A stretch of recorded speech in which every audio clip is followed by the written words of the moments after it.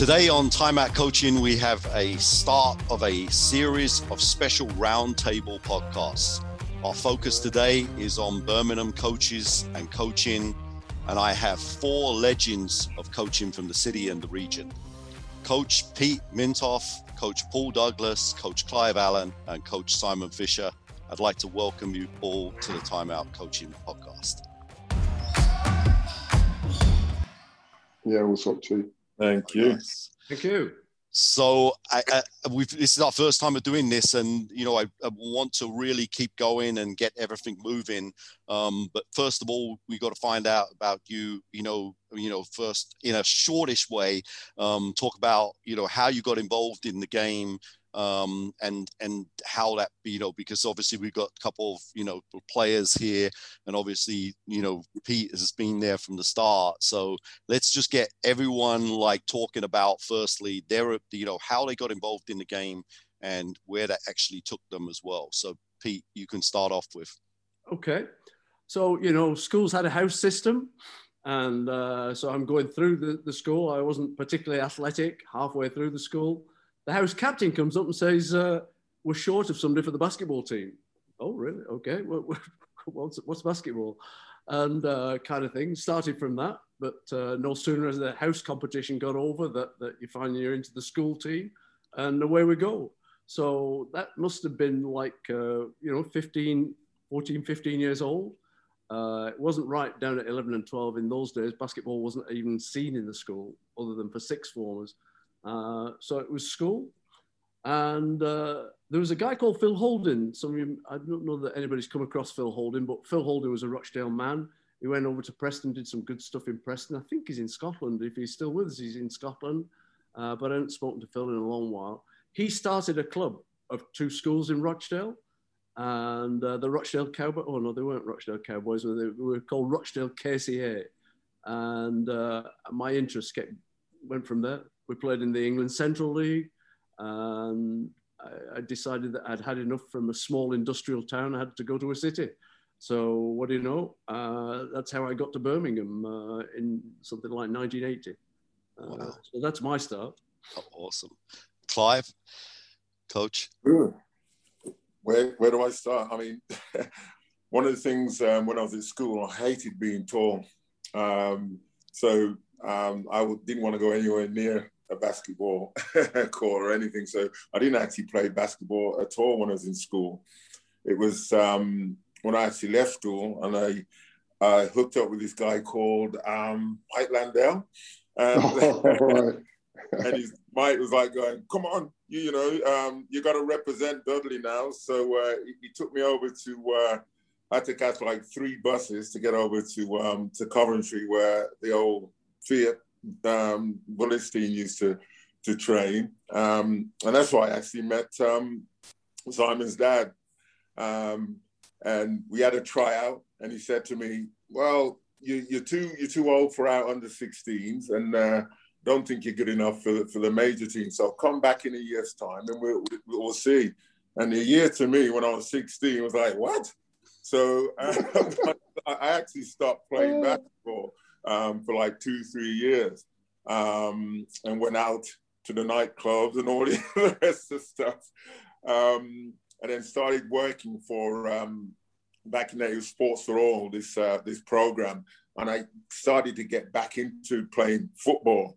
And I was playing in a 5-a-side tournament over in Aston Villa, and got accosted by some guy saying, you should be playing basketball, not bloody football, So I switched sports, and started to actually, enjoy being tall. And Dave Slade used to run the Holyhead, where I met Douglas down there. That was my first real team that, I started to go. And all they used to say to me, just grab the ball and throw it to them little guys. That's all you need to do. And I was happy to do that. But I got a name. I think it was bloody Paul Douglas that gave me too, bloody Teflon. Because I couldn't ball. So my big thing, when I first started, it was the Holyhead, and it was to do with, from playing five-a-side football and getting recruited that way. I mean, Clive, just on a serious point there, I know we're like, you know, it is a bit, you know, a relatively funny story, but on a serious note, I mean, Pete, you may be able to have some impact input into this, but surely someone like Clive with his size and stuff should have been into the game, you know, from the ages of 12 or 13, or at least put into some sort of like position where he could have made that decision. I mean, any reasons why, Clive, you think that didn't happen, or, you know, Pete? I don't. One of the things is back when I was going to school and we had to go to secondary school, we had to do a thing called 11 plus to get into a grammar school, and the grammar school was Clawton at the time, and that was the school that did basketball. It was literally, you know, probably just a mile down the road from the school that I went to, Hillcrest, and Hillcrest was mainly football. And Sir Gilbert Clawton was basketball, but it was a grammar school, and I failed my 11 plus, so I didn't get to go to that school. And that's the school that the likes of Mike Landell and Clive Watson, they all went to that school, and they played predominantly basketball there. And I missed out because I wasn't, you know, I wasn't, believe it or not, wasn't very outgoing, and so I hated being tall, so I wasn't really around that kind of sport. And the school I went to, there's probably 500 students there, pupils there, and there was like 3 black people there. And I stuck out like a sore thumb, and I didn't like that, you know. So I used to like kind of try and hide. And if they said play basketball, I'd be seen, and I'm like, no. But it is. I look at it now, and you know, and I'm like thinking, because when I went to the States, they were just like flabbergasted, like going, why are you not playing? I went to the States playing, I think it was like two years of basketball at the most, 2-3 years of basketball. And it was like saying, if you'd have played basketball at, you know, a younger age, who knows, you could have actually, you know, I had the right size and build for an NBA player. And I'm like going, oh, wow, you know, but you did. I can only dream. That's my man. point. I can only dream. Crazy. I think one of the things in those days was the schools league were very strong. So you didn't have to go very far to get a good team of athletes. There were thick, you know, plenty of them around. So I don't know. You didn't go looking for people. They came to you almost. Yeah. As I said, it was just the school that I went to it was predominantly white school, and it was a predominantly like kind of football or rugby kind of thing. So we played basketball when it was raining, and it wasn't basketball of any kind of ilk. It was just like throw the ball and who can we hit upside the head with the ball. That was it. Dougie, what's mine was weird, man. I was like a fat stumpy kid. Right, and then, I still am, yeah. I ain't been able to shake that, man. And I went to Jamaica. I think it was 76 or 77. And while I was out there for, it seemed to me I was in eternity. I think I was out there for about 2 weeks or so, but it seemed like it was forever. And I kind of outgrew all my clothes. I sprouted up when I was out there, and I came back and I ended up being like lost a little bit of weight, a bit slim, and I went to a school called Jaffray, which is no longer, it's a housing estate now. And I was maybe about an inch and a half shorter than what I am now. So as I walked in as a year 7, the teacher called Mr. Bundock, I can't remember what his first name is, but Mr. Bundock walks in, sees me, and he goes, playing basketball. And that was it, right? He's playing basketball. And I remember we had a meeting in the classroom, and he's got all these guys in.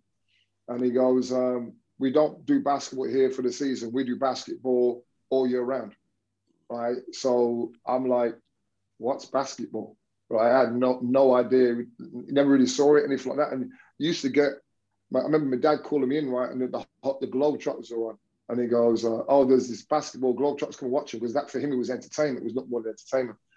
So anyway, we ended up going to Jaffray. We played a little bit, and I was shocking. But I was more of an athlete, because I remember my first race for 100 meters, I ran 13 seconds as a year 7. And my last race as a year 7 was 11.9. So I could have either gone into athletics or basketball. I was a good jumper as well. I think it was when I was like a year 9, I was jumping nearly 2 meters for high jump as well. So I had a choice between the two. And then I think what happened is Mr. Bundock says that we were too good for the year 8 league. So he made us play in the year 9s. He made us play up. And we did quite well in that. And then I remember he took us over to Coventry and we saw a Team Fiat game. If I remember correctly, right, it was just smoky, right? It was on a Wednesday. It was crazy. I looked down at the atmosphere and I was like, yes. And up on the balcony, you know, if you've been to Coventry, you know, up on the balcony, right, looking for it. And I looked and I was like, I want to be a basketball player. That's it. That's what I want to do. I want to do that. I had no idea about what the standard was, whatever it is. I just know I wanted to do that, right? And then I can't even remember how it happened. Someone mentioned that it might have been Mr. Bundock as well. He turns around and goes, there's a session on, I think it's a Friday, over at this place called the BAI. And with me, I think it was Dave Brown. I don't know if Mike Landell and them guys came down, but we used to all converge down at the BAI on a Friday. I remember now, Pete used to take it. And Pete, I remember talking about this the other day, Pete, and Pete used to teach all these moves, right? And I don't know how long it is. We like do these moves for about half an hour, and then we'd play games for half an hour, right? And Pete would go, whoever done this move in the game would get a poster. And you got everybody coming down doing jump stops, shot fakes, and step throughs, trying to win this poster because you couldn't get anything with basketball at the time, anything like that. So that was, we used to really enjoy that. That was fun. And you kind of got opened up a little bit more from there. And I mean, you couldn't do it now. But I used to have guys used to come to the school at the school gates and go, is Dougie there? Right? And they'd be like, yeah, that's him there. You can't miss him. Like, he's the tallest guy for like 3 years. And you walk out of school and you'd be like, will you come and play for us? And I'd say, right, you have to go ask my dad, right? So again, Dave Slade came across, I think and I took him over to my house, spoke to my dad, and my dad goes, you pick him up from the house, you drop him off at the house, and if you do that, he's yours. Dave was the only one who said, yeah. He goes, right, that's it. So we'd go over to, this was at 14. So we'd go over to Holyhead up in Handsworth, and we trained there. And then I started seeing all like the likes of Clive Watson and Kevin Penny. I'm like, these are men, man. These are dudes. How many kids they got? You know what I mean? Like, they're absolutely massive. And then at that time, I think it was me, Mike Landell, Dave Brown, Tony Penny, God rest his soul. I can't remember, there's a couple of we kind of all came at the same time. And then from then, I remember we just kind of got caught up. I can't remember how I ended up with, going to one of like Simon's dad's, Dave Fisher, his sessions, but I ended up going to one of them. And they didn't have a under 17 team at the time. I don't think it was under 17 league. There was only the under 19s. And there was that, and then they formed like an under 17, like kind of like half like national league. I think it was just like the northern side, whatever. And we kind of played in that a little bit. And then you met like, oh God, was it now? All the Manchester guys were like Carl Miller and them guys. Like, who are these guys? These guys are massive. And yeah, funny enough, right, I ended up playing. Carl Miller was a Birmingham boy.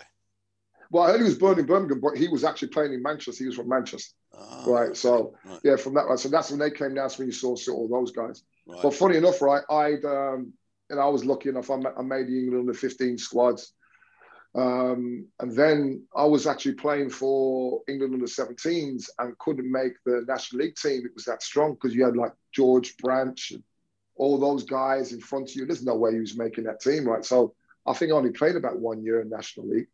And then I ended up playing for Pete, and again in that central league, isn't it, Pete? Mm-hmm. Ended up playing in that league a year after I rookied my first year at Birmingham Bullets. Came out, and my rookie year, I think, was just turned 19, because them days it was like if you weren't under that age, before the 31st of December, you missed a year. So even if I take example, me and Mike Landell, all guys are in the same year at school, but because Mike's born 66 and I was born 65, Mike had an extra year and I had to leave. So I ended up being, I made the Bullets senior squad, right, for that time. And then a year after I was cut and I played with Pete in the Central League.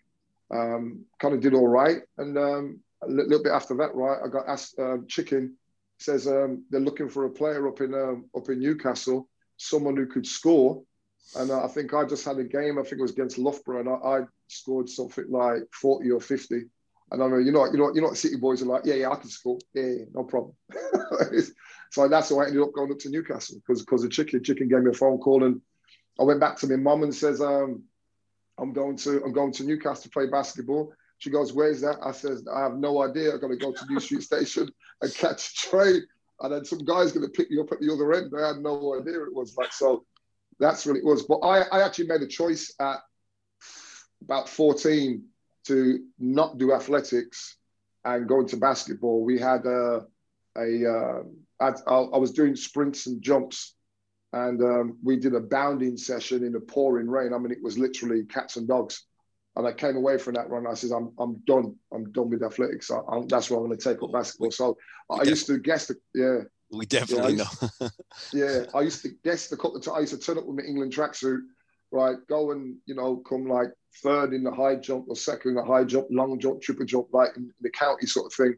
And they would all go, are you coming to athletics? I go, no, I'm going to play basketball. See you later, mate. And I'm done. That was it. That was it. So that was my introduction to it.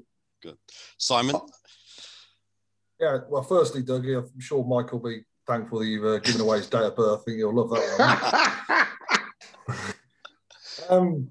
I guess, unlike the other three, I guess I was probably born into it, I suppose, in many ways. I think, 46 now, so I think I was probably at a game when I was minus 6 months, so to speak. I think I was sort of born into the game and grew up following my dad, and I guess generally wherever a ball was bouncing and my dad was there, then I'd be there either watching with my mom and just being around the sport. So I suppose, anything from helping with the tuck shot when I was really young to, bringing the balls on court and so on and so forth. So I think there was no, I suppose in many ways didn't have a choice, but I think it's worked out okay in that sense. I mean, in terms of playing myself, I think you just, I grew up with the game and sort of cricket and basketball were the two sports that I played to any reasonable level. I played other sports like tennis and so on, but, my dad was involved in the club and therefore I wanted to be part of the club. So I guess, I'm very much a second generation in that sense. There was no,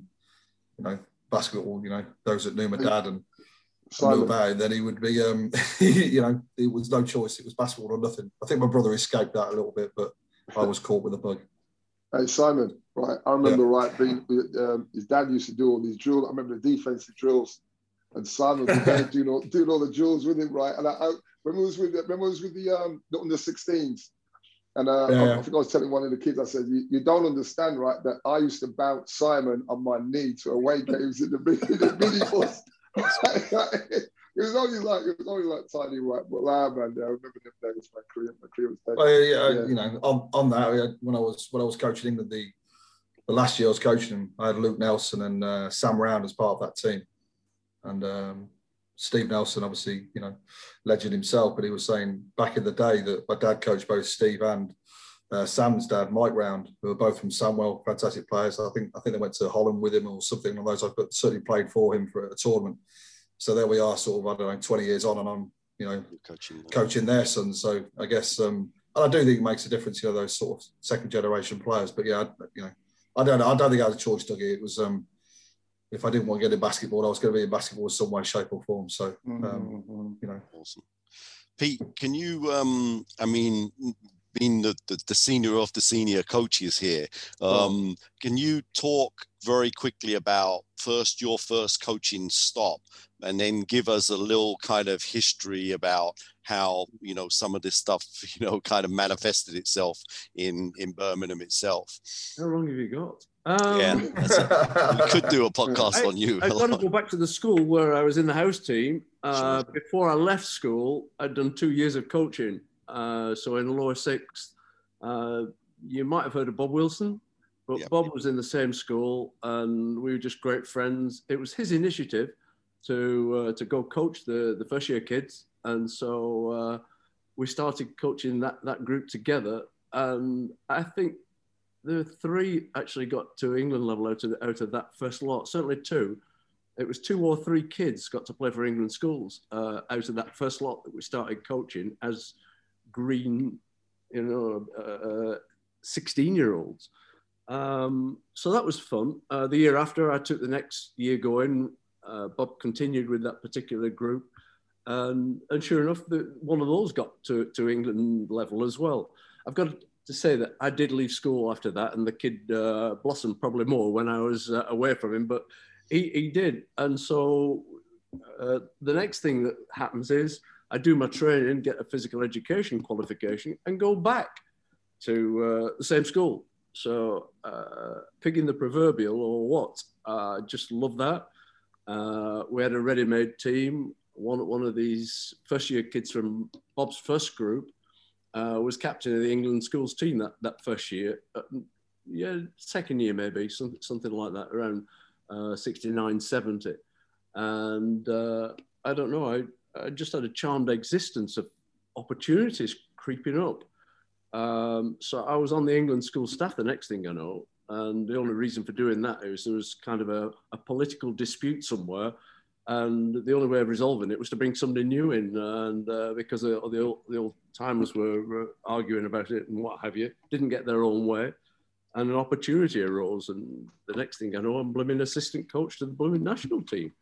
So I really had a charmed existence from that point of view. But having said that, I had friends at school that said, well, what are you doing all this coaching for? You should be playing. Get on with playing. You get plenty of time for coaching later on. But sorry, the bug was there. And so before we left school, Bob and myself went on a course with 2 England internationals. A fellow called Colin Tober and Wilf Byrne were old-time England players. And they did a course, and it was like a level 1 course, that's all, down at Alsager College. And we did that before we were 18 kind of thing. Right. So I don't know, the start to it was How did you get to Birmingham then? Because I might not mistaken, there's a John Collins link in here somewhere. No, not John. Kerry Mumford. Kerry Mumford. Kerry. So we had 2 national coaches, Brian Coleman and Kerry Mumford. For whatever reasons, I got on with them both very well. And Kerry was principal of the Birmingham Athletic Institute and created a couple of posts in sports. It wasn't always going to be basketball. There was a range of sports. It could have been hockey, I think was one. There was a dance lady that actually did get a job there.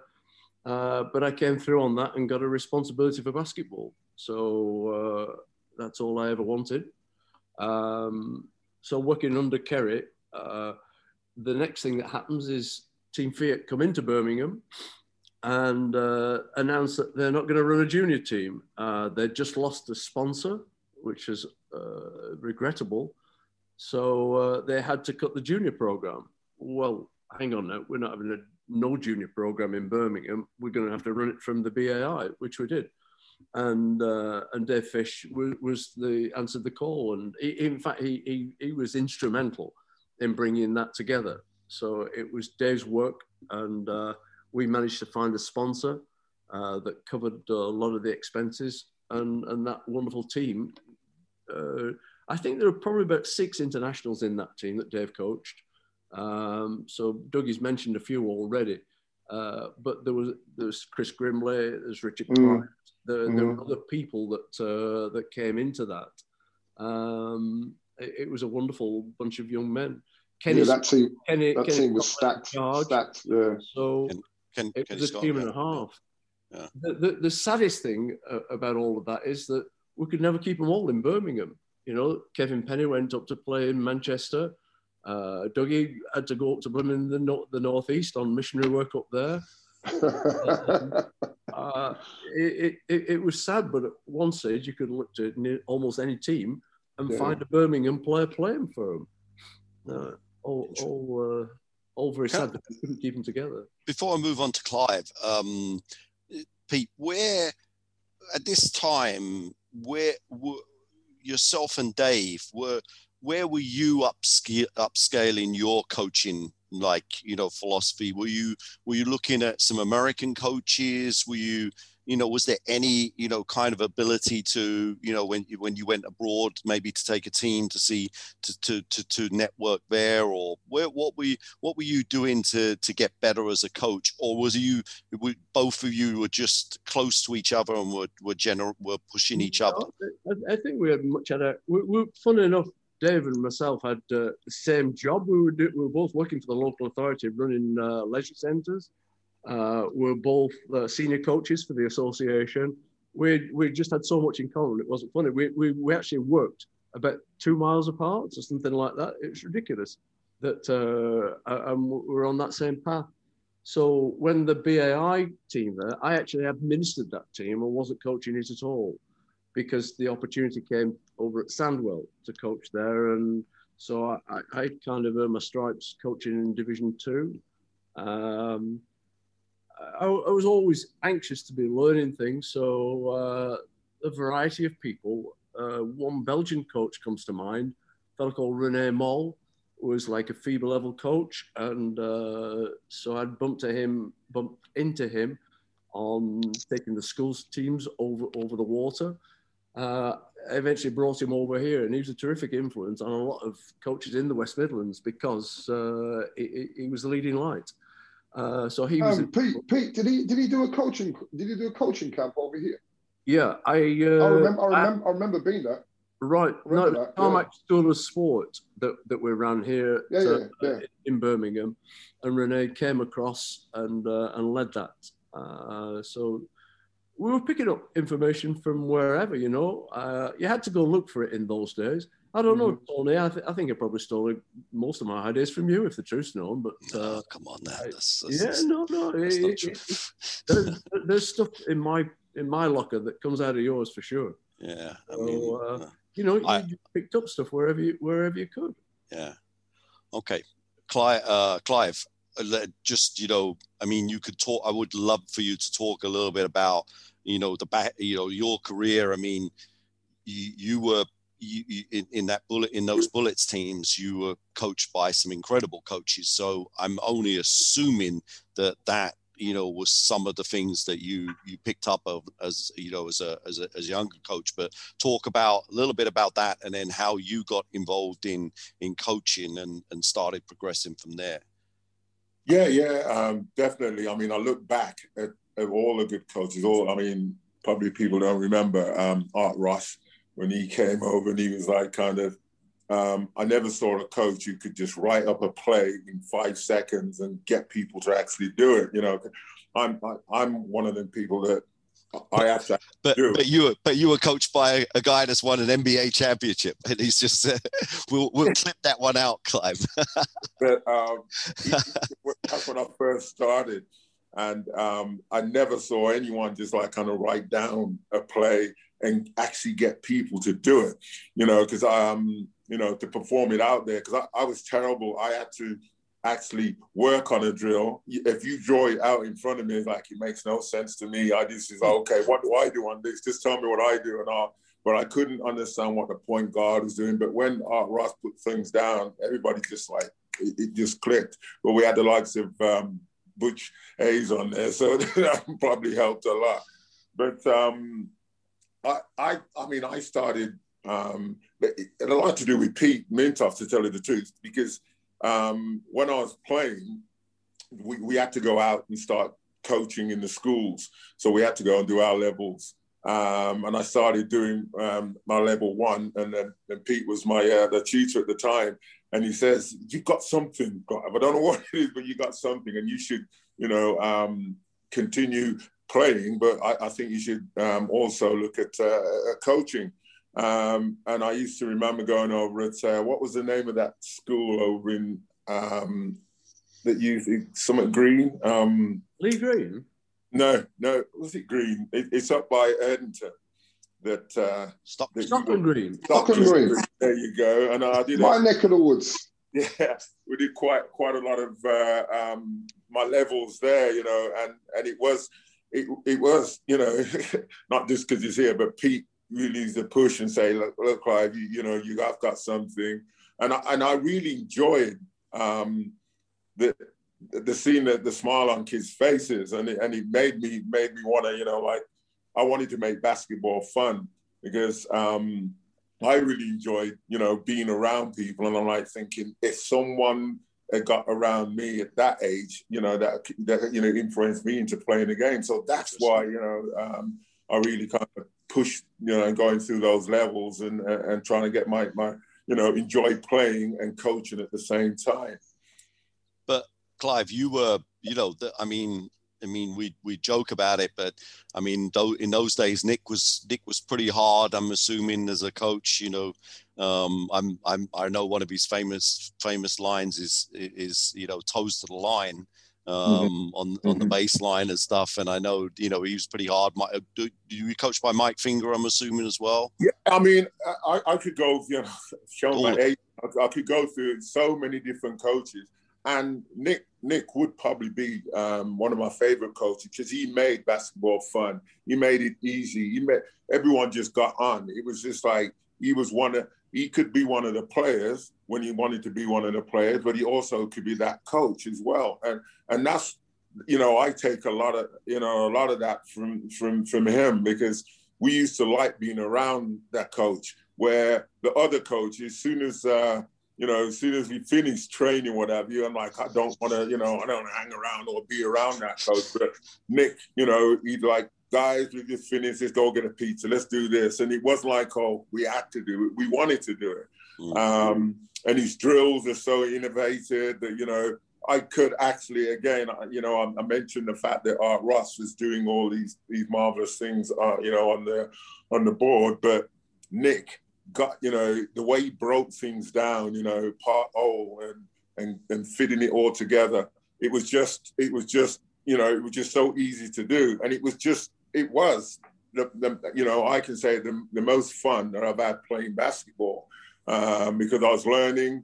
I enjoyed practice, which, you know, a lot of people, you know, even though, you know, running suicides are fun, he made it different. He did different things, you know. It's like, he'd say, let's, he'd shoot with us, and he'd go on the halfway line. He goes, I'm going to shoot this ball. If I make this, you all have to stay half an hour after, you know. And he made it every freaking time. You know, he didn't like it. There's no way you're going to make this half, and he just throw it up there, and, you know, and it'd go in. But we wanted to stay half an hour anyway, so it wasn't like, oh, well, you know, but we was like, oh, well, let's go, let's get after it. And having the likes of, you know, Tony Dorsey and Nigel Lloyd. And I mean, when Nigel Lloyd came to the team, I thought, it's time to retire. I played against him at Thames Valley, and all he did was talk. Call you a scrub, call you whatever. Yeah. I remember Tony, his name. Tony Holly. Tony Belogan. Yeah, he was playing with him, and I went to dunk it, and he tried to block my shot, and I broke his nose. And it was, you know, I just went up there strong and I broke his nose. But of course, him and Nigel were best of friends. So he went off the court. I'm still playing. I'm running back, and suddenly I got a thump in the back of my head. It was Nigel. That's a Tony. I'm like, you know, I'm like, this guy's coming to Birmingham Bullets now, and he was the captain. And for the first season, we never spoke at all. We worked on the basketball court, but we never spoke or anything. And it was the following year that I got enough money, and we went to a holiday in the Barbados. And guess who was there? Nigel Lloyd. and he came over to our hotel, and he's like, I'm not really spoken to this guy. He's like going, glad to see you here, whatever. The next couple of days, I got a car. I'll take you all around the place. And he left his car with us. He took us all over the place. I was like, this guy's different. And he's so different on the court and off the court. And we just became really, I mean, we still talk at least once or twice a week. He'll just call and just, but having the likes of those players, I mean, I'm talking about, Nige, Tony Dorses is exactly the same. My good friend Tony Sims. I mean, we're just tight as ever. Amico Atete, that group, we were just friends. And another one was Trevor Gordon. He's another one that I'm like, you can imagine us having battles on the basketball court, and then he was coming to our team. Yeah. And people don't know, but we won't talk about the Trevor Gordon BBL trophy story. They brought him to the team, but they was actually going to get rid of me. They're trying to sell me to Manchester to bring him in. And I was like, oh, well, I didn't have a say in it because obviously Big Trevor Gordon coming to Birmingham Bullets, and I was going to go off to Manchester, and I was like thinking, bloody hell, this is not good. But they ended up keeping the both of us. And then when Trevor came, we had battles. But again, we were just, we hanged out and it was just so good. Yeah. That's, how I felt at Birmingham Bullets when Nick was there. He just made it fun. And anybody else coming in, when Mike Finger came in, we already had that momentum of Nick. So we just carried on kind of thing. He did try and change some stuff for the first month or so, but then he had to go back. He goes, guys, I give up. You guys run all the plays that Nick run. And if you want, we all kept saying, well, Nick used to do this. Nick used to do that. He obviously would piss him off, excuse the French. But he did succumb. And we all went back to the Nick Nurse way of running things, and hence that second playoff win. Simon, before I get to Dougie, talk a little bit about, obviously, your dad, had done so much, coaching. So what was your thought process? Was that something that you wanted to emulate, that you wanted to get into coaching from an early age? Or was it something, what was that process, and did you feel some sort of pressure on that situation? And that, we talked a little bit about this before. Well, yeah, I just go back to what I talked about earlier. There is a John Collins link to my dad, actually. I think my dad was one of John's students. I think he was a sixth former. John was a teacher. So I spoke to John recently about it, or conversation anyway. But so I guess there is a by osmosis a link to myself with John, I guess. My journey into coaching, I did do a level 1 with my dad when I was 16. I think we really wanted the club, and therefore I asked whether I could do it. I suppose I wasn't a great player. I mean, I used to play at 16s and 18s, and used to sit way down the bench and watch people like Steve Hansel play. And probably at the time I used to get a bit, why don't I get any minutes? Realistically, now looking back at it, it's because I wasn't good enough. But I suppose, I thought maybe my dad was being too harsh on me at the time. But realistically, it was never that good in terms of my ability to play on the floor. So I suppose my coaching journey, though, started after my dad passed away suddenly, which I'm sure the guys remember and so on. But I went to university at Stoke, Staffs University, and I was going to play National League, club junior basketball, but the age groups changed, so effectively I was too old to play. And an old coaching friend of my dad said, well, if you want to come, you can start coaching. And maybe there was a pressure on me. I've always said I wanted to keep the family name going, I suppose, keep the tradition going. And I just, a bit like Clive said, really, I fell in love with coaching kids and seeing them progress, seeing them develop. And, I used to go down and, my university mates now used to remember we get up on a Saturday morning. We'd go out Friday night and enjoy ourselves, and I'll be up Saturday morning at 8:30 to go down Northwood Stadium in Stoke and coach these kids. And what are you doing? You're nuts, Simon. But it was a drug, I suppose. It was something I loved. I saw my dad doing, and I guess it was relatively fresh that he passed away, and I suppose it was my inspiration to continue to that name. And here I am, sort of 25 years on, I guess, I'm that 26, and I'm still coaching. So I think at the start, I still think there is now in terms of trying to keep that name going. But I think over time that's progressed into the enjoyment and just it is a drug. It's basketball was in my blood, and I guess that was the driving force really. And coaching Stoke, coaching at that club, and then getting involved.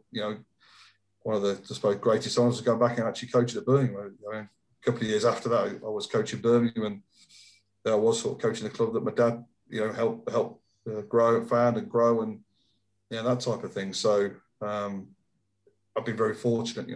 Obviously my dad to the neighbours meant that maybe doors have been open and so on. So I suppose it's then trying to utilise that to your best of your ability, I suppose. But it was my first coaching appointment was at Stoke Basketball Club up in Stoke-on-Trent. So yeah, I don't think that's the case. I think that all of us here, we've all. I don't think there's any British coach that has this kind of perfect path that we just go along. I think that we all as coaches, try to, like Pete has said himself, it's just a stroke of luck. I could tell you 15 strokes of luck that I had along the way of being involved with different people that, you shrug your shoulders. It just doesn't happen like it does in so many other countries. But I'm going to come back to you, Simon, on some of the other influences, because you've done a lot of national team stuff as well, which is really interesting.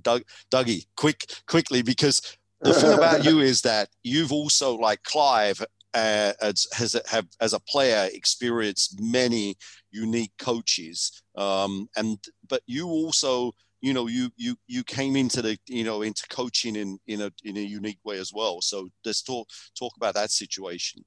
Yeah, when I hadn't really even contemplated coaching in any shape or form, because I ended up doing engineering at college, and that's a story in its own right, but I won't go into that.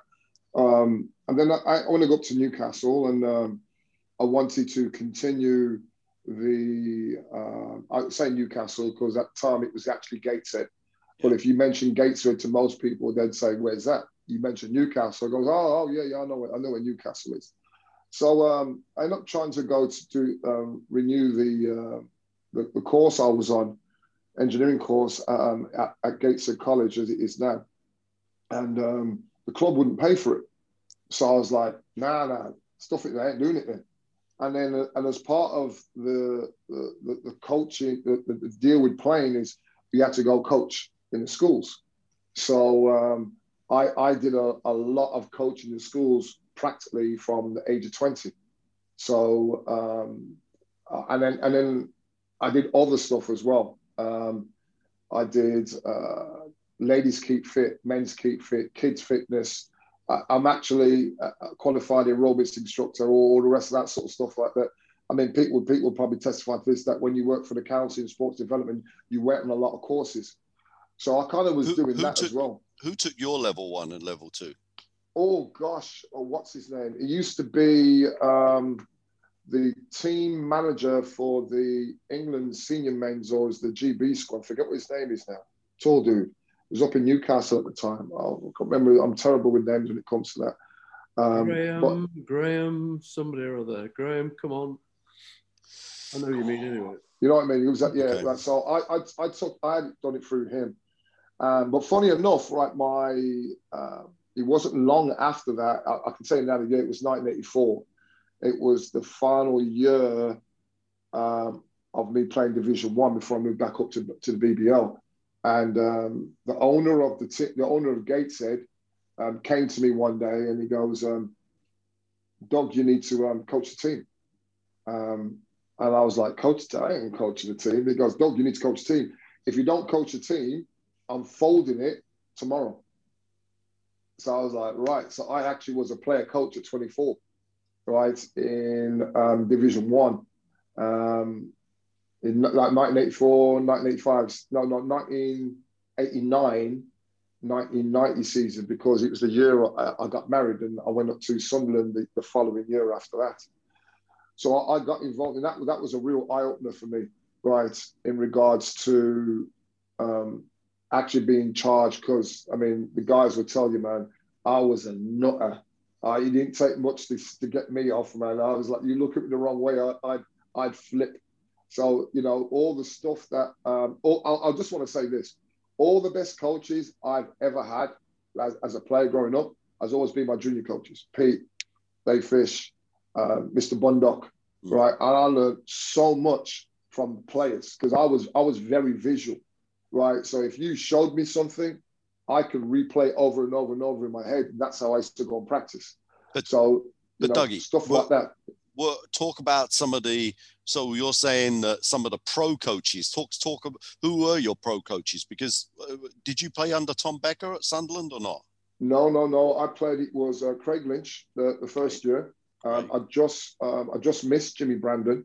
I had Craig Lynch, and then it was what's his name again? Dave Elderkin. Dave Elderkin. And then from Dave Elderkin, we had Russ Saunders. Russ Saunders was my coach right for a year, and that was interesting.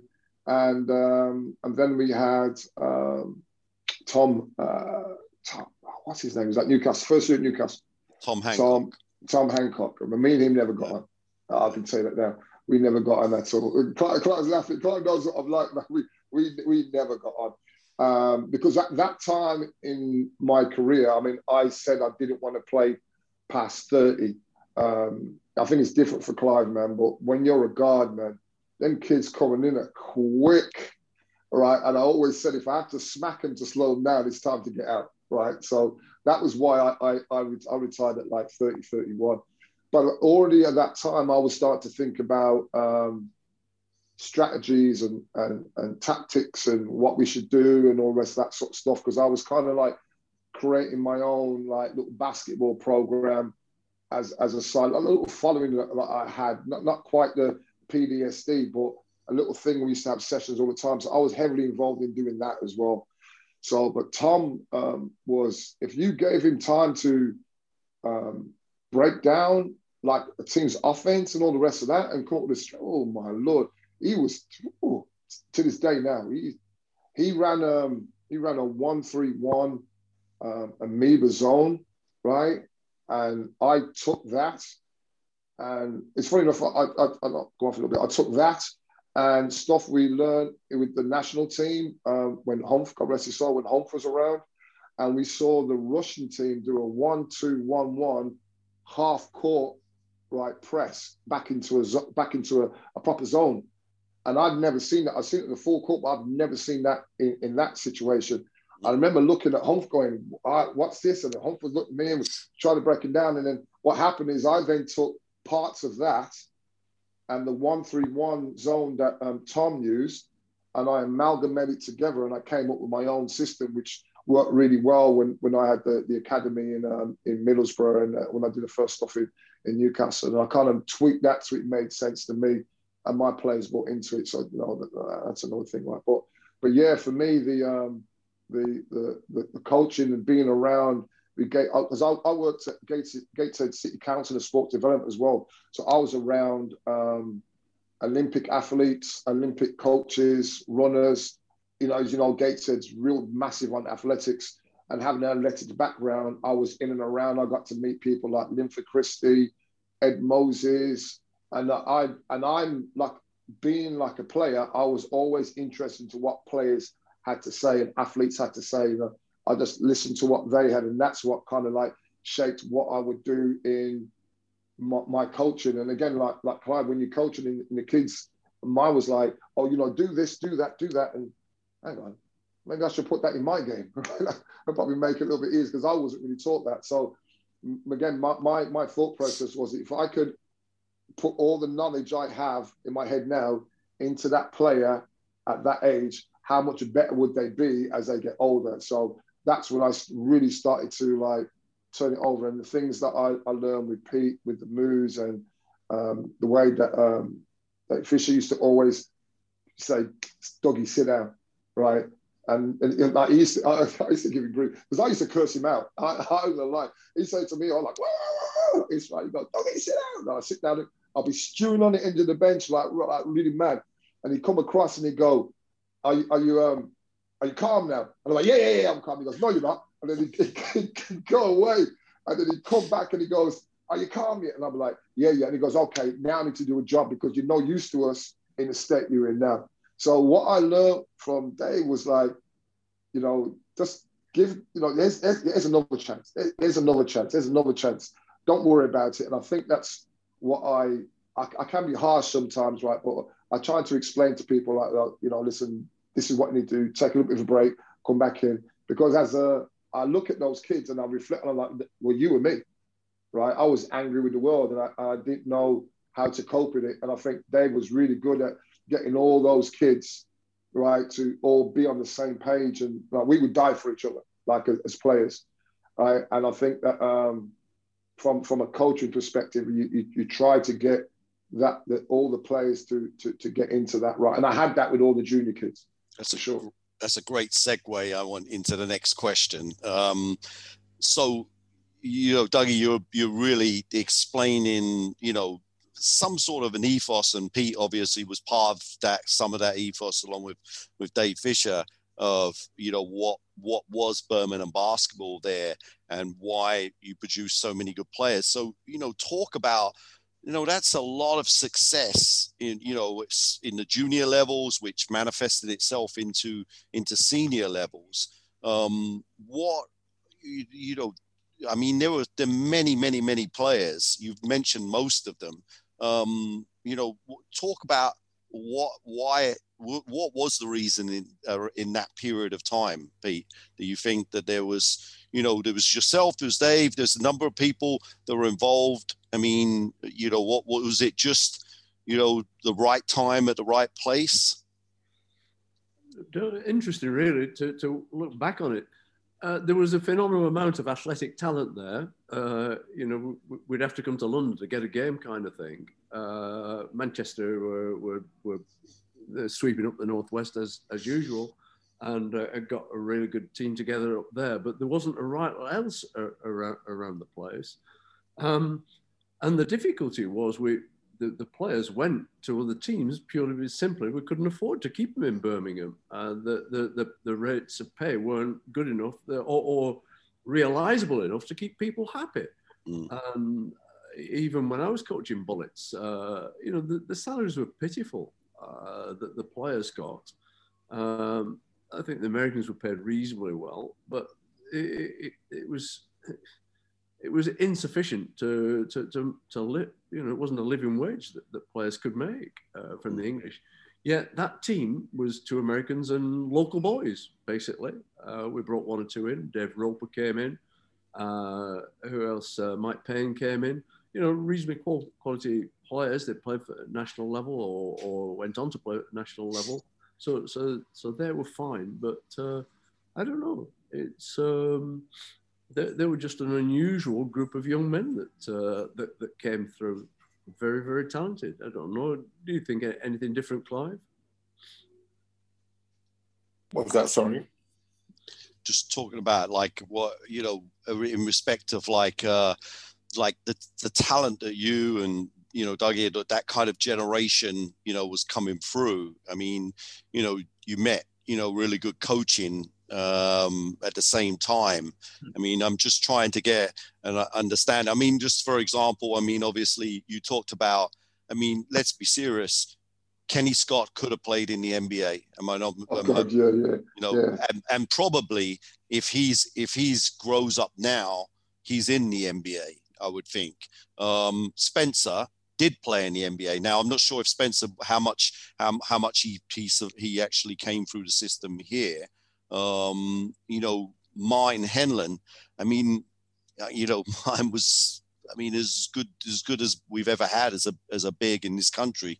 So, I mean, and then forget about all these other guys, Mike and all the rest, Tony, I mean, yourself, Clive, Dougie, everyone, these are great. These are like some of the best players that ever played the game in our country. And they come from this era. I mean, I'm just trying to get a feel of what the coaching was at that time? How did the coaching inspire those players to get to the stage that they got to? I think a lot of it is to do with, you know, back in the day, as I said, when I was growing up and trying to play basketball, and I eventually, you know, went down that road, I had to catch 3 and 4 buses to get where I need to get to. I wanted to play. Some of these kids here, like, you go, okay, you got to go from Dudley to West Brom. They're like, oh, you know, I don't know about that. You have 2 training sessions each week. Whoa, I don't know about. Yeah, and I think because we wanted it more, you know, and again, I think the coaches now are brilliant, but we have to kind of cater for them too much, you know, and sometimes you have to baby them, and if they don't like what they see, they'll go somewhere else, or they'll do this, or, you know, where we like going, okay, I want to play basketball. You know, the coach that you went to, you respected them. They, you know, you worked hard, and I think that has a, you know, a lot to do with it, because, you know, I've been around a lot of kids, and I've seen, you know, I've seen the good ones, I see the ones that really want to do it, and then I see, you know, and you see the ones that just like being around it, and I think that's what's happening now. There's a lot of kids that want to be around it, but don't really want to put the work in. When you know, we were playing, if you was around basketball, you wanted to be the best you could be. You know, we put that hard slog in. We'd catch the 3 to 4 buses to get to where we need to be. Where now, you know, I know there's, you know, you can look at, there's different things happening. Kids can't be out late at night and all the rest of stuff. But I don't know. I just think we were that group of people that if we wanted it, we'd make sure we'd get what we wanted. Yeah, and like for me, right, is training was war. And I mean war. We had training sessions with Mr. Fisher, right, where it like, training's over, see you Thursday. We were. I'm not joking, Tony. We were going at each other. I mean, we all know Mike Landell. No one can stop Mike from scoring, right? And we'd be like fighting, like he just scored 3 baskets on you, man. Now get off. I'd go, no. We're getting, as defenders, we're getting ready to fight each other to go mark the guy that's scoring to stop him scoring. You know how it's like that. And to echo what Clive was saying, I remember during the off season, I can't remember how much it was. Dave Harris from Leicester Buck, right, was all in that group, and there was a whole bunch of us used to meet at New Street Station, right? Get off. I can't remember if it was a train or a bus. Go over to Coventry. Yeah, to Sydney Stringer School. If there's anybody from Coventry in that year group at that time of year, I'm sorry. We came over and we bussed y'all, right? We did our thing. Dropped back on the bus and the train. Come back over. This is a Sunday, by the way. Go back over. Come back to Birmingham. Go to our houses, eat, and then go down to Holt School and Bogart, their youth club, and kick all the kids out and play basketball again. That was our life. And I remember telling this story. Aston Manor was the only place that we knew had an outdoor court, outdoor ring, right? And we used to, in the summer holidays, we used to jump over the fence, right, and play on the outdoor courts. And the guy who was the worst player would make him look like keep watch. And if the caretaker came, we'd then leg it and then go back over. So any opportunity we had to play, we played. And we were super, super competitive. And you got to look in them days like, and that's what the coaching instilled in us, right? They used to say, why beaten by 10 when you can beat by 20? Why beat by 20 when you can beat by 30? Why beat from 30 when you can beat by 40? Just smash them. But do it with class. Handle yourself in the right way. Don't embarrass me, sort of thing, right? And I used to try and instill that with the kids when I was coaching up in Newcastle, because it's a different mentality, and I came with that, you know, that confident, cocky, inner city, not cocky. What's the word I got? Confident, ultra confident. Like, no, who are you? Like, no, we're going to come and do you, like, sort of thing. So, for me, that's what it was about. It was, you couldn't come to training, and if training was bad, be like, we're going home. It's a waste of time. Going home. And that was the environment. It was the same at Holyhead, wasn't it, Clive? Like, you couldn't go to Holyhead training. Everywhere you went, it was like that. we played at Crawton. You know, everyone used to go down on a Thursday, and it was just the place that everyone went. You know, and it was, you know, we'd be in there 1, 2 o'clock at night, still playing on a weekday, just because, you know, people wanted it. You know, and I just think it's a, you know, I'm not saying that the kids don't want it now, but it's just like kind of, it ain't, you know, just so, you know, and I think it's sometimes just so hard to coach kids when they, you know, they haven't got that kind of run through a wall for the coach kind of attitude. But I'm gonna come back to that in a minute, Clive, but very quickly, Simon, quick question, and then I want all of you to answer this, okay? Why, you know, that we're not just comparing, oh, this is the old the time and stuff like that, but Dougie just brought up a great point there, okay? Dougie's saying, I mean, there might have been, Pete was working for the local authority. He's saying there's one outdoor court. I mean, and even that might be that's a stretch, okay? Why do you think that the players of that generation shot the ball better than what the generation is now? Why, Simon, do you think, what's the reasoning? I suppose just to cover the last point as well, in the sense, I think for me, and it's probably slightly after, but I don't quite remember, that time, but certainly, so I think schools basketball in Birmingham and the Birmingham area was just so strong. So I think the likes of, I'm sure, Dougie at Jaffray and all that kind of stuff, that those guys were playing just week in, week out with their school. And the level of schools basketball, I mean, back in the 90s when I was sort of Simon, coaching. You don't need to have to keep going on. I have to tell you a very quick story, and Pete's gonna laugh like hell. Pete contacted me about 6 weeks ago with a PowerPoint presentation of me playing at 14 in the national district finals, and Birmingham beating my London Borough. As I keep pointing out to Pete, we were just one of the 32 London boroughs in the final. But no, but I think so to win a Birmingham Schools title back in the day, that was a big thing, right?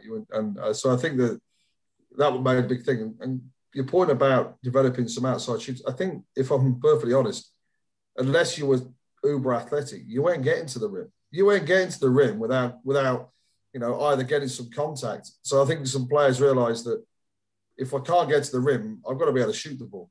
So I think it might be more self-motivation. You can ask Dougie. I mean, Dougie's one of the best shooters, to come out of Birmingham, but he's probably thinking, Dougie, I got to save my life if I can shoot the ball. If I'm no offense, 5, I'm ending up on the deck, I think. But no offense to Dougie and to Tony Sims, it's not like their shooting form was absolutely Steph Curry. Like it wasn't the purest. They were the gym shooter. They just did the gym shooting. But the ball went in every time, almost. It's like, right. I mean, Mike Landau, I think, am I not mistaken, Pete, was the classic form, if I'm not mistaken. He was. I don't know about Dougie, but I'm guessing, Dougie, you were in the gym. I mean, if you're in the gym 20 hours a week, you're probably longer than that, wouldn't you? You're just shit in the gym shooting. And a lot of these guys they hone their skills. Yeah, like for me, I mean, I tell this story all the time with the kids around the basket. I mean, I'm sure there are hundreds of kids who could testify, Dougie, any stories like. But I mean, how I kind of got into the basketball as well as a year 7.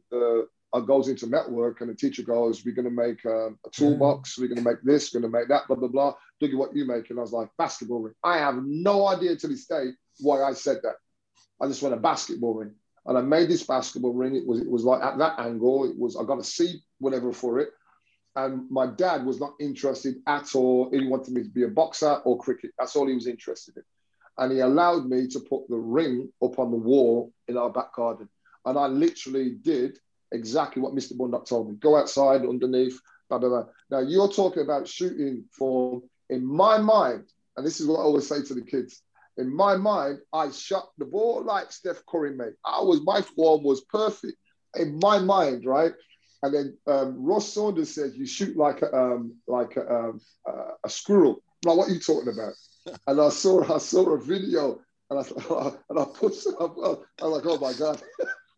right. But now I think personally, well, yeah, there's one thing that people like, even the juniors were men. they would just like, everybody, look at Clive, man. Everyone's looked like Clive, right? You know, guys are like a year older than you, and they were like this. So if you took it to the basket, you had to take it. I mean, I was lucky I could jump a little bit, right? So even if you tried to go over, they'd look in the eye and says, you're going to have to go through me, right? But the coach would say, I mean, I don't know if your son, but I remember your dad's follow through. His little finger used to kick out like this, right? When he used to shoot the follow, he'd be like, yeah, he used to be like that. You got to do this. And you had to shoot so many shots underneath the basket. And we would literally, right, go away and do exactly what the coach said. You had no YouTube, no maybe a 5-minute segment on World of Sport, whatever it is you got on a Saturday. So you literally did what your coach told you. And obviously then it was very much fundamentals. And you learned a lot from the players in front of you. I mean, that was, and every team you played had a shooter. Every team. Doesn't matter, it was local league, national league, there was always one person on the guy that could flat out shoot it. Pete, let's just changing just slightly.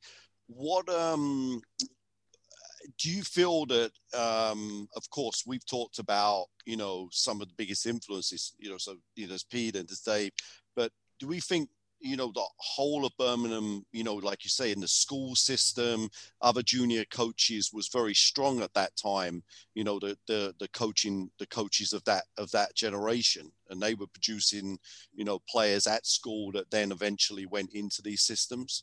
I don't know that the schools were giving us the finished product, but they were playing regular competition. I think Simon raised that point. That was the case. These kids had experienced the game, so. Normally, the winter term was football up till half term, and basketball started up till Christmas, basketball after Christmas until half term. And in that time, there was just intense competition and some good work going on in schools. Whereas these days, you look at schools, and yes, they play a bit of basketball, but it's not basketball that we know. It's very, very simplified form that they'll play. Not that skillful, I've got to say. But still, athletes are coming through, but the clubs are having to take up the slack now. You see Clive at work, and he amazes me. His work rate when he coaches, he's on another planet. He can't get a word in edgeways, and it's fully. No, you're an amazing young man. When you go for it, so the kids are there and they're being coached. But we're taking them from such a low base of experience that makes it a long journey. So I'll ask this question to Clive, but I want all of you to put your thoughts into it. Was there, like, after the so-called, say, heyday, that would have been, I don't know what the cutoff point of that would have been. Trying to think player-wise, not Tony Sims. It would be after that. There was still Steve Hansel's generation. I should know that because I remember a vivid game at the NIA, the National Junior Under-19 Cup final, where we, London Towers Juniors, were favoured to win that game by a lot, and we ended up losing. I'm not sure who was coaching that team, that Birmingham Bullets team. But I remember that generation was still incredibly talented. That would have been Stephen Barnes, I'm pretty certain. Stephen, yeah, might be Brian Knowles. Might be Brian Knowles coaching. Brian Knowles, yeah, exactly. So after that, and the demise of the Bullets, which obviously I did have a minor role in, but you're not to blame for it, though, Tony. Listen, I still maintain people forget this story very clearly. I qualified for the last 16 of the FIBA Cup by finishing second behind. We actually beat an ACB team that season, Tenerife. We beat Mons twice and Fribourg twice. We only lost to Dijon in overtime at the Aston Villa Sports Centre. And we were second in our group going to the next 16. But Craig Bowen then paid the bills. So we got thrown out of the competition by FIBA. It's a true story. No one really, I don't know why it's not on the internet, but anyway, the demise of the Bullets. And then there's this kind of void because obviously, Dougie, you're elsewhere, and Clive, you're starting your coaching kind of business and stuff. And Simon, I know you're doing stuff at that time. Pete, I think you were not involved as much in the game at that time. What kind of happened in that vacuum? Was it the fact that there wasn't a Bullets and a focal point in the city, Clive? What do you think?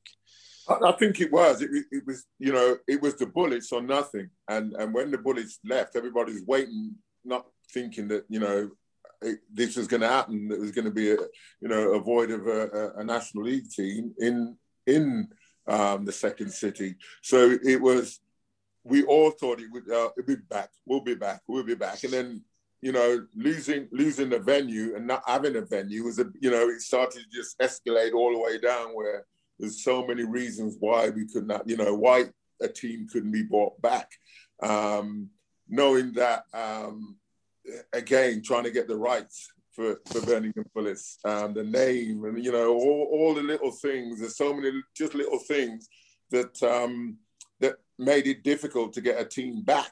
You know, everybody just wanted, like, okay, we had this big team, we dropped, and all of a sudden, you know, who's going to take up that slack? Who's going to come and, you know, pour all this money into this team? But forget about the fact that there's no professional team.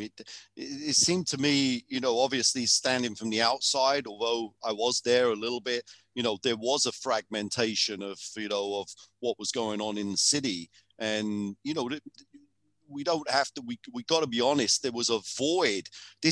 We're talking about Birmingham here. We're not talking about, no offense, we're not talking about Plymouth or, you know, somewhere in the middle of nowhere, Ipswich. We're talking about Birmingham, this powerhouse of generating NBA level talented players, or at least, you know, guys that went and played in Europe and played professionally. And then all of a sudden, there's this kind of big gap, you know, and it was just hit and miss of where players were coming from.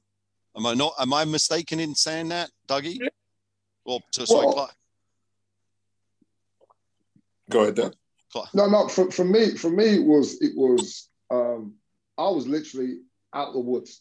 I had no idea what was going on, right? Because up in Newcastle, you're just away. But I used to hear little snippets. So you'd hear about this player or that player and this, and then all of a sudden you never heard about much what was coming out of Birmingham, and you heard more that was happening with kids down in London, right? For me, so I mean, even when I came back to Birmingham, no one knew I was in Birmingham, right? Because I would go home, and I'd be with my mum, and I'd see my sisters and that, and I might go out to the occasional clubs as well. Unless anybody saw me in a club, right, they wouldn't see me, and I would come back and like, there's nowhere to train. I can go back up to Newcastle now and I can be back on the court and I can train 2-3 hours a day.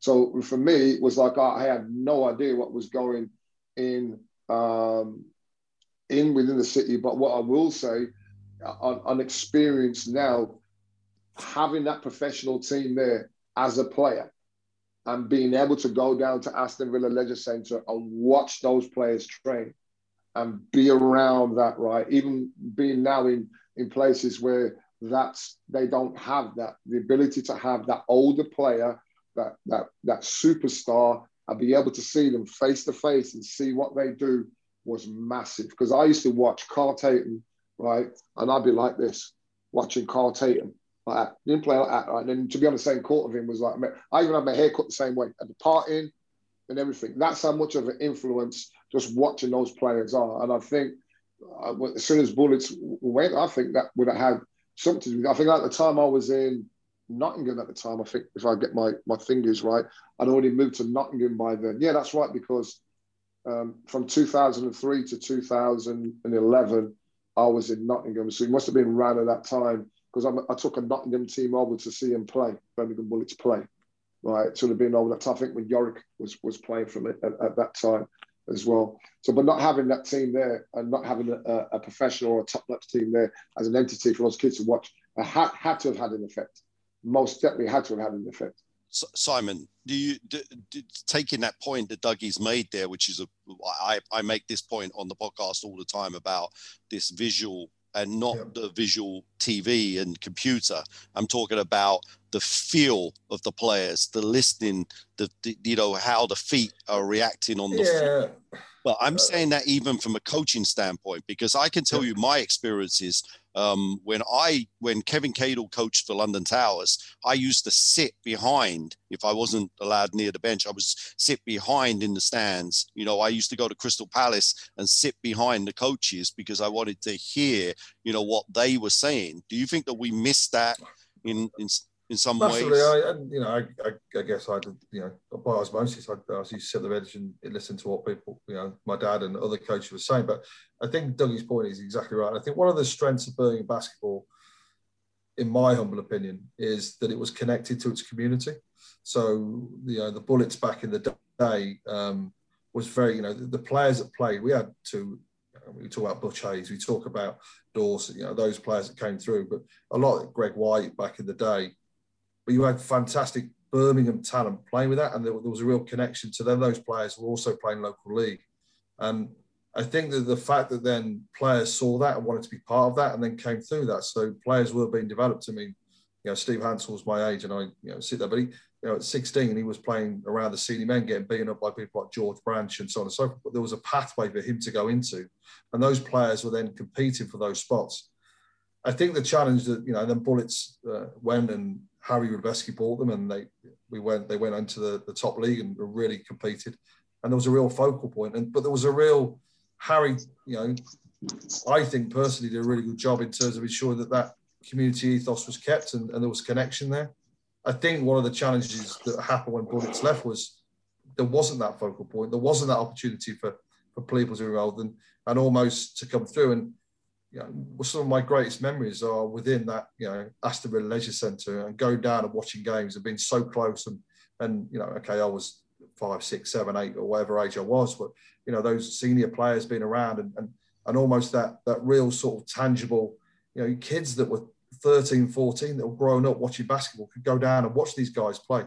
We didn't have that in Birmingham. We lost that when Bullets left. Okay, Knights came back and Panthers and so on, but there wasn't the same, I guess, they weren't ingrained within the basketball community. And I think that's what Birmingham have lost. And really, if we could get that back, I don't know how we do. I mean, it's not really for me to say, but I think what Bullets was a real community basketball club. And I suppose I would say that because of my dad, but I think that ask these guys who, like Clive and Dougie, but I think they, they're local boys that went on to play for their club, but they're not the only ones. There was a lot of Birmingham talent. And when people could see that, and then coaches could go around and be like, Art Ross, I remember him coaching, Mike Finger and all that. These guys, it was almost accepted that, you were part of the community. It wasn't an us and them thing.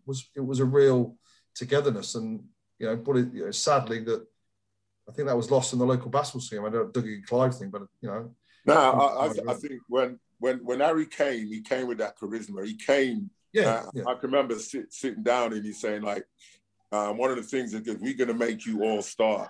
And what we mean by that, you're going to be stars within your own community. We got to get you out there. We want to know what's going on. And he did a lot. I was like going, what does he mean by that? Because by the time he finishes in these 5 years, you're going to see people dribbling basketballs around around the old, Birmingham, because we never saw basketball outside of, outside anything. And I think that's what he achieved. He got everybody to work together, not just for the team, but for the community, as he said, which was so important. He got us out doing camps, he was the first one that really kind of said, you will be going out, we will have sessions that you're going to learn to go out and coach. There's lots of hits and misses, but he just said, we need to get it out, the people, and one of the biggest things that he did for me was that bloody picture of me.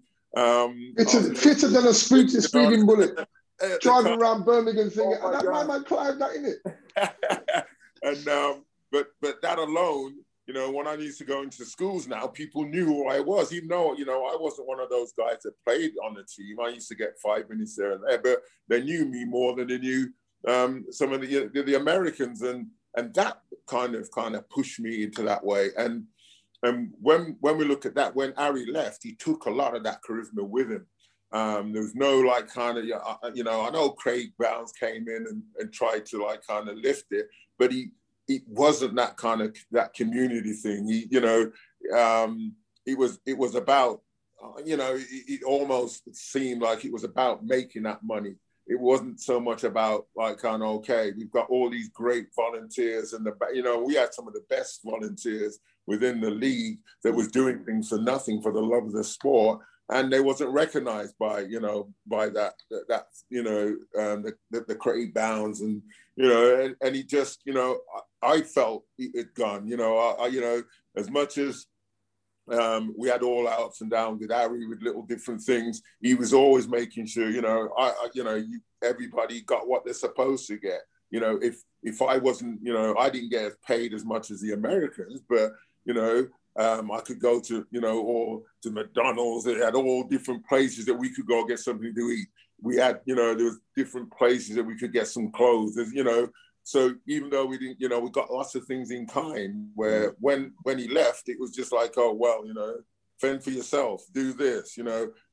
I can remember having a game at Aston Villa, and Aston Villa were playing, the football team were playing before us, and they used the Aston Villa car park as well. And it was like £10 to park your car. They went off, and then the basketball came, and it's usually £2 to pay. They changed it to £10, and the you know, people complaining about little things like that. And I'm like going, why are they charging people, you know, £10 to park in an unsecured car park and all the rest of it? And it just went downhill from there. You know, it wasn't fun. Basketball wasn't fun anymore. And I think it had a, you know, Craig Harry coming in and doing what he did. And then, you know, it was a big thing to come in and take over, but it just didn't happen the way that it was supposed to. I'm conscious of the time. I will say, you know, trying to get to spin, not spinning, being in realistic mode. I think there is a renaissance. I think there is a more connectivity between all of the groups now. I mean, you're all working in different areas, you know, and in different parts, but I feel that there definitely is, it's going forward. So next question very quickly, because I want all of you to answer this one. Pete, you can start with this. You know, I asked this to all of the coaches. It's about coach development. It's about coaching fraternity, and you can bring this back to Birmingham if you want. But you know, what are your thoughts on, you know, first the coach education, you know, even on a national basis, but also in Birmingham itself, and then also as a coaching fraternity? Is there a coaching fraternity? Are we missing something in this country and also in the city? I've got to tell you, I'm a little disappointed with the coaching development, for want of a better term, really. I don't think enough resource gets put into it. I don't think there's enough connectivity with it. Any number of things. And so I don't think coaching is as well off as it could be. There's some really good people working in the clubs that do it for the love, by and large, and it's happening. There are plenty of kids playing the sport, probably more than there were back in the days that we've talked about. And I think the coaches are getting better, but I think it's a real slow process. I think they could be accelerated in their education, but I don't think we're as connected as we might be. I don't really have an answer to say. I think there's one panacea that would do it all, but I think there are lots of good efforts going on, moving in the right direction. Our biggest problem in the city is we don't have a venue that can take decent size sport. You know, when we had Aston Villa that fitted 2,500 quite, it was always nice to move into the indoor arena, but we couldn't fill it. You know, it cost like 10 grand to open the doors. Well, you know, that's unrealistic for a basketball club to find that unless it's very well resourced. So I don't know, to come back to the coaching, I think we've got lots of good young coaches around the place at the moment doing a pretty good job. But I think it could be much better if we were better connected. I really do think that. Simon, you've gone to the highest levels. You know, you've coached national junior teams. You know, you've got now. Congratulations on your new roles as well. You know, within wheelchair basketball as well. So you've moved your coaching on. You know, not just from the city and the region. What do you think about this? The fraternity of coaches and working with each other, and specifically also relating to the city.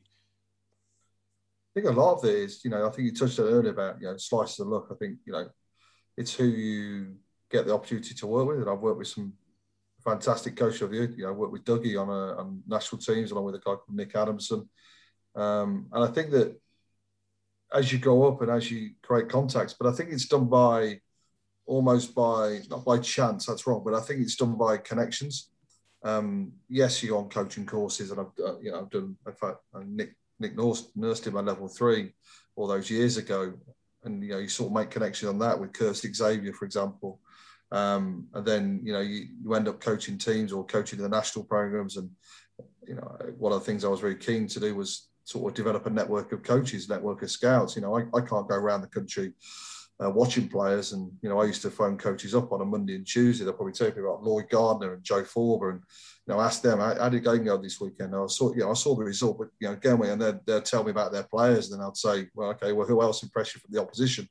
And almost you develop your contacts that way, and you learn from those people and being around it. So I think almost not despite the system, I think, there was coach education going on, but it's not as structured as potentially it could be. Mentoring, I think, is something we don't do particularly well within our sport. And learning from, people that have been there and done it. I mean, I'm relatively young, I suppose, but I think that, certainly when I was doing national teams, I was, but, you can learn from people, learn from Rick Raldridge, who's been a great mentor for me, and, being around him and learning. Humph Long, God rest his soul, the things I learned off him, and Chris Morgan, who coached at East London. I was fortunate to be around this, but then you sort of maintain that connection. I think, with the national, well, not national teams, but, we had the British Coaches Association and kind of was there, and it's not there. And I know they're trying to get it back up and running again, but just somewhere for coaches to share advice and guidance and just talk and, ask people about their advice, their experiences. I don't think we do that enough. And I don't think we almost try and reinvent the wheel when we don't need to, I think. And I think that as coaches, it's about giving, it's about sharing. Now I'm crossing the wheelchair and I'm working in wheelchair, and, we have trying to work across and just, it's not about, me knowing everything. I don't know everything. Do I know a little bit potentially about that other person can, that other person can. And I think, what's it about? It's about making and helping athletes be better. And I think if we could do that, then I think that's what we need to do. But it's almost, yes, we're all competitive, right? So we go out on a Saturday, we want to win, and we want the players to be as best they can be. But I suppose something I learned from my dad, and Doug touched it, do it with dignity. So do it to the best, but at the end, shake hands and share those nuggets. I'm really, really impressed. What have you done that? And I think that's that for me, that it's always been about. And when I coach national teams, I've got contacts now of coaches, of Belgian coaches, and that I've coached against. Just because, but that's things you do yourself. It's not done by the association and so on. I think that's something we could do better in terms of that, almost the coaching network, but mentors, whether that's official or unofficial, but just people to bounce ideas off. And I think that's, for me, that'd be something we could do that would make a tangible benefit. Dougie, I mean, just specifically to you, you're one of the coaches that I know because you call me and message me, and when you're trying to gain information, you contact various coaches. You think that happens with the younger coach in this day and age, or do you think that's something missing because maybe they've got so much resource online? I think that most of what they do is they stick within their own. What I find is that you find that the younger coaches stick within what they know and their kind of era, because like we're kind of like out there a little bit, like we're so far removed that it's what is like, I suppose, is like a generation Y, a generation X that understand YouTube, they understand the other stuff they can get via that. For me, it's always been, I've been lucky that I've met Laszlo with the NBA Mad Skills. I met you, Tim Lewis, Tony Hansen, all those players who got a wealth of knowledge, and they were always there at the end of the phone if I ever wanted to call them advice. And basketball camps, the amount of basketball camps we did when I was younger, everybody talks about like how they went and how they did those. My basketball journey is through basketball camps. That's how I learned. And I think that what will get people talking, that network of coaches talking, those conversations to 3, 4, 5 o'clock in the morning were invaluable for me. But then the problem then is like you're saying, is that when I then went back up to Newcastle, it's like, okay, so what happens next? Do I get information? So I literally spent, I'm sure this must be the same for most people, that I actually spent another 11 months, higgledy-piggling your way through it. And you come back to camp again, right? And then you get another load of information, then you go away again and try and work things out. So the time that we spent in the Europeans, right, was as an eye-opener for me, because like I said, I'm quite visual, right? So if you show me something, I'll figure it out. If you tell me something, I can more or less figure it out. And I think that as a fraternity, as a basketball fraternity, I think one of the main things we have to understand that there is a generational gap, and some of the information that you require and that someone can make sense of for you is actually here in Great Britain. You don't need to go abroad, because some of the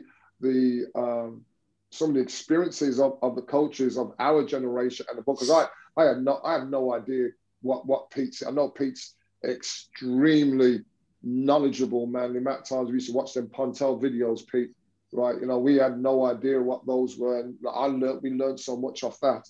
But even to pick your brain on, they used to do this and that day, they used to do this and this day, and okay, how can that fit into this? That conversation, I think, is really, it's not pieced together. I think if we could do that, that'd be great. Just to make that point, actually, this is going to air after my podcast with Mick Bett, but we were discussing this the other day. First of all, there are no secrets in basketball, and especially in this day and age with what the technology. But secondly, as I keep telling everyone, the game is evolved in such a way, and there's definitely the style of play, pace and space is incredible, and we know that that's different. But if you go and watch EuroLeague, if you go and watch the NBA, they're still running flex actions. They're still running zipper cuts to get into some sort of ball screen action. There's all kinds of shuffle stagger is still in there somewhere along the lines. Maybe they space it differently, but all these actions that were 30 years old are still in the game. So it's not like, it is, everyone tells us, the game's completely different. No, it's not completely different. You still got to be able to set a screen at the right angle with the right timing and be able to read the screen and react and, all of the other stuff. You got to be able to get open, which a lot of our young players don't do in this day and age. Clive, yeah, it is. I'm conscious of time here as well. It's all about, you look at players now, and it's all about the skill level, not the knowledge. They all want to know. They all want to know the odd move. They all want to know, the Kevin Durant move, right? But I'm like going, how he got to that? How he got that done? Do you understand the game itself? Why are you shooting a 3-point shot when you could have, gone to the basket and got a foul? And I just think it's all skill level and not developed. They don't understand the game, and it should be the other way. Clive, sorry. I got a session. I run a session. I run that community sessions, and I see these kids been launching them 3-pointers, right? And it drives me nuts. So we have a rule now, right? You have a rule: if you play and you shoot a 3-pointer and it airballs or it hits a brick, right? Your team's off, gone. That's it, right? And you still see the kids shoot it. They don't and look at understand each other. No, and look at the time like, I should have made that. And like, it's crazy. The the biggest problem of all is that, and I'm changing completely the subject, is that, you know, I'm starting to look at this super high level analytics, and, you know, some of, you know, the analytics tell you, you know, come down and take these pull up threes. You know, they're like, you know, Utah changed their whole philosophy this year, you know, based on some of these super high level analytic people saying, yeah, actually, you know, the transition 2-on-1, it would have been better if he pulled up and the other guys crashed the boards and may be able to get a tip out if it's a miss. You know, 3 is better than 2. You know, it's crazy. Anyway, Clive, let's just quickly just finish this one off, this subject. Birmingham coaching, you've been there. Obviously, Pete has been as well. Enough sharing, enough like talking to each other, enough like explaining some of the things that you're doing on the floor or the drills. Is that happening? Should there be more coaches meetings? I think there is. I mean, I talk to people, we'll sit and talk to Pete. Dougie's forever sending me information, and I'm serious. He's like, I've got, he'll tell me, this is how Australia do it. This is how, and it's a big, I'm like that. Wow. And the thing is, he reads it all too. I'm like, how the hell does Dougie get it? And it's all great stuff. And, whatever, if Dougie has something that's working, Doug is the first one to come, call me up. Clive, you need to have a look at this. You need to see this, And that's your generation, though, Clive. That's someone you grew up with. So is one of the younger coaches, from argument's sake, from Pete's club.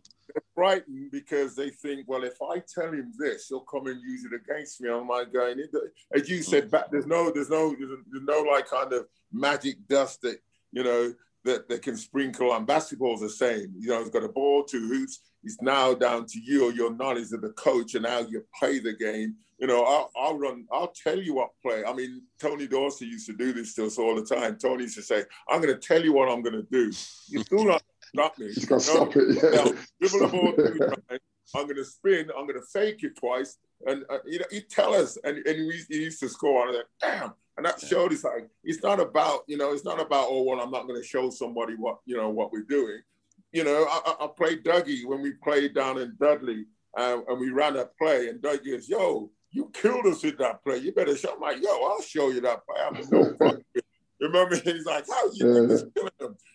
And I'm like, I want to show him, I want to, if someone wants something that I'm using, it makes me feel good. I just think a lot of youngsters now or people coming up think it's mine. I can't show it. I don't want no one to know it. I wish I could, if someone puts it on Facebook, they want to delete it off there so no one else can see it. That kind of mentality, like it's not that wins it. It's your knowledge of the game. It's your understanding of the game.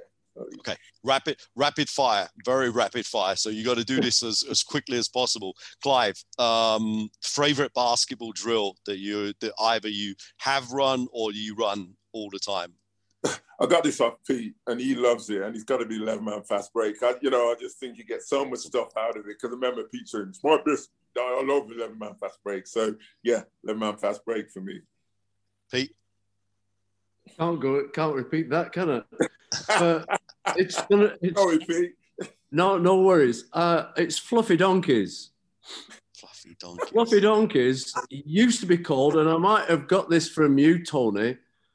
Used to be called Headhunter, but whilst coaching at Wolverhampton female team, they wouldn't go with Headhunter. They wanted to change the name, and so it got to Fluffy Donkeys.